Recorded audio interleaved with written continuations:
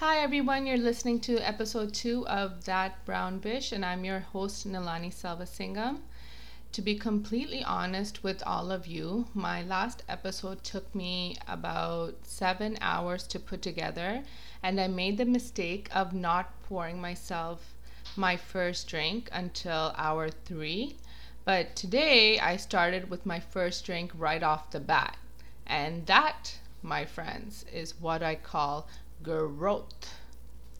First off, I just want to thank everyone for all their love and support over the last week. I, for one, definitely did not expect it. I've been pretty much irrelevant over the last decade, so I was very surprised, but I am grateful. Words cannot express the feeling you get when you finally put yourself out there and you receive messages from friends and family about how you are meant for this and wishing you the best of luck. We hit 150 downloads in the first 24 hours, and I was only responsible for half of that. So thank you, thank you, thank you. The episode was released on Canada Day, and I spent the day at my parents' house. I started heading home probably around 10 or just before 10, and I'm driving along Steeles, and pretty much the whole ride home there were so many fireworks displays on both sides of me the entire ride. It was pretty spectacular. I know this sounds silly, but I kind of felt like they were for me, if you get what I mean. Like, I couldn't help it but like acknowledge the fireworks. I was like, thank you, oh my god, thank you so much. No, you really shouldn't have. It was so great.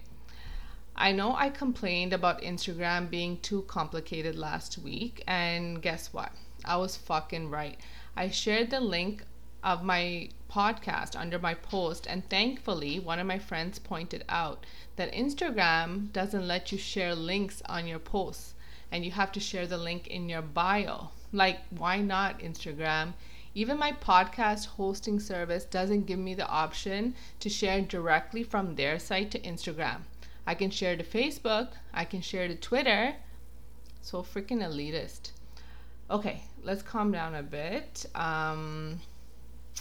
Just want to move on and maybe talk a little bit of some of the feedback I got from my first episode. I think a lot of people enjoyed the professional detangler bit. I hope you guys don't think I'm joking, because I was dead serious about it. I've never been more serious about anything else in my life. I didn't just talk about it for the pod, okay? Like, I don't know if that's a saying, but yeah. My cousin messaged me and told me that if I was to ever open my own family law practice specializing in divorce, I could offer both services under the brand Untie the Knot, which I thought was super clever.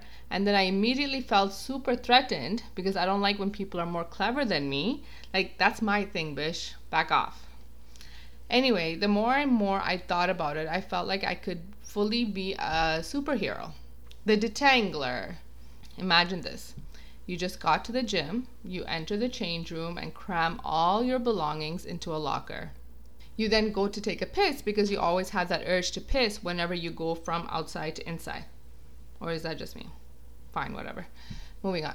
You wash your hands with soap and water for 20 seconds, less if no one else is in the washroom with you, and you wipe your hands on your sweats because there's never any damn paper towels in the paper towel dispenser. You grab your water bottle and phone and head out into the exercise area. You walk through the crowd with a look on your face that shows confidence. You know what you're doing, but not too much confidence for fear someone might ask you how to operate a machine. You scan the row of machines until, haha, there it is. An empty treadmill with your name written all over it. You're gonna walk the heck out of that machine today. You reach the machine, look down, and retie your shoelaces, because walking with untied laces can be dangerous too. You step onto the treadmill, and right before you hit quick start, you realize, shit, my headphones are still in my pocket. Never fear, the detangler is here. Okay, I think that joke would have landed a lot better 5 years ago. I think I'm the only one under the age of 50 whose earbuds still physically connect to her phone. But I can't wear wireless earbuds because I suffer from big ear syndrome. It's true. It's plagued me since I was a child. My ears aren't big and rounded, like I'm not picking up any additional cable channels or radio stations. Again, something that would have killed 5 years ago. But my ears are long. Nalani Long Ears can be my Native American name. Nalani Long Ears, distant cousin of Daddy Long Legs. But yeah, since my ears are so long, earbuds won't stay in them. Even now, my earbuds have that wraparound thingy securing it to my ears because without it, I wouldn't be able to do anything without them falling out. But it's time to cut the cord. If you guys know of any headphones that are wireless with the wraparound, please let me know. I know they're gonna look like hearing aids, but it's the price I gotta pay for freedom. Last week, I did say that I would be sharing my thoughts on some societal issues. I'm not going to delve too deep into it. Just going to talk about some things that have just crossed my mind. However, if you want more information, I do urge you to look at other resources, even if it's just to educate yourself. Because when you educate yourself, you are then in a position where you can educate others. And it keeps going from there. So personally, I feel like some accounts on Instagram have been posting a lot of informative articles, videos, stats on these issues. I definitely learned a lot from them. Chummy02 with her shares on sexual assault, Divakar with his shares on the Tamil genocide, and Showcase with her shares on the Black Lives Matter movement and Indigenous persons in Canada. Please do check out their pages. There's a lot of Tamil Canadian women that have come forward over the last few weeks alleging that they are victims of sexual assault.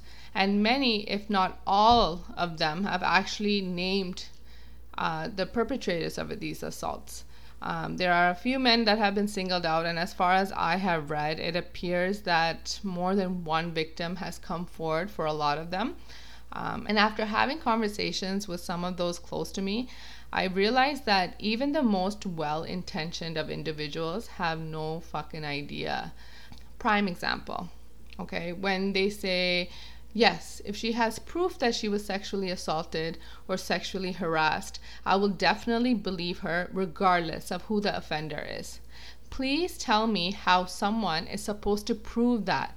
Do you want eyewitness testimony, bruises, text messages confirming it happened from the perpetrator, rape kit analysis? What the fuck do you want? This is why it is so damn hard for these individuals to come forward. When has anyone admitted to committing sexual assault? And yet the stats clearly show that when someone claims that they have been sexually assaulted, they are for the most part telling the truth. I don't personally know these men and I don't personally know these women, but I'm going to stand by the women, okay? Everyone that I've seen, especially a lot of people that have an issue with this, they're sympathetic until the perpetrator is someone that they know. And then everything just goes out the window. Open your eyes, open your ears, and have the tough conversations. Like I said, even the most well-intentioned of individuals have no fucking idea. But usually, having that conversation can make a world of difference. Next up, the Tamil genocide. I mean, even if you're not an avid user of Instagram like myself, you probably would have seen the disaster that is Peel District School Board tweet a retraction of their support of Tamil Genocide Education Week. When I read this, I rolled my eyes so hard, it literally hurt. Like, where do I even start with this? How about the largest genocide known to man? You're right, PDSB. Even when we talk about the Holocaust, we should be talking about the soldiers in Hitler's army who also lost their lives. Why would we only be honoring the Jewish lives that were lost? How insensitive of us. Thankfully, after a barrage of Instagram posts and tweets, PDSB finally retracted their retraction. If this is going to teach you anything, it's don't fuck with the Tams. The death of George Floyd was devastating. It was infuriating. But the worst part was some of the comments and posts that I was seeing on social media. People only addressing the rioters and the looters. Fucking talk about the issue first. Address what happened to him. Address police brutality. Address white privilege. Address the systemic racism that is embedded in our society. But no, they want to sit behind their computer screens in their mom's basement and comment, rioting and looting is still wrong. I wanted to share this quote that I saw before, and it came up again recently. Judging a demonstration by its most violent participants, but not judging a police force by its most violent cops, is the language of the oppressor. Take that in. These protests, for the most part, have been peaceful. Even the people rioting, I can understand their rage and frustration. And if you can't understand it, consider yourself blessed, because it means you've never been put in such a position where you felt that sort of anger, that sort of rage. Okay? And I've raged for a lot less. Socks being left on the floor, dirty Q-tips and toenail clippings not quite making it into the garbage can, people driving slowly in the left lane. Like, move. But anyway, coming back to that garbage thing, I don't know about you, but when I throw something out, I'm watching it land in the bin. Like, what kind of psychopath throws it and turns away before it lands? Like, oh damn, don't know how that one turned out. Did it land? Did it not land? I guess I'll have to wait and see until the next time I have something to throw out. It's not a fucking grenade. It's not the fucking solar eclipse. Stick around, watch what happens. Either you love the idea of cliffhangers or you see that you missed the garbage but are too lazy to pick it up, which is actually worse. Okay? And as for the looters, is it really so hard for you to wrap your head around the idea that these are just individuals who are taking advantage of a bad situation? I mean, do you think that they really believe that beating up store owners and stealing knockoff footwear is really going to help them further the Black Lives Matter movement? They don't give a shit about the cause. So please, for fuck's sake, stop putting these looters on the same level as the protesters. They are not one and the same. I mean, I've seen it in enough movies where peaceful protesters are at a rally or marching the streets, and a group whose interests are in conflict with those of the protesters initiates an attack against the police, for example, and the protest turns ugly. The police have a justified reason to use force against the protesters, and now the violence of it all is what garners the most attention. Just because we see it in movies doesn't mean it's completely fabricated and totally out of the realm of possibility. Alright, that was a lot of serious talk, and for those of you still listening, thank you. I promise next week will be a lot lighter, and if you want to share your thoughts on anything I've talked about on this episode or just anything in general, please do email me at thatbrownbish@gmail.com. Please include your name and the city you're emailing from at the bottom, and if you want to remain anonymous, please just let me know.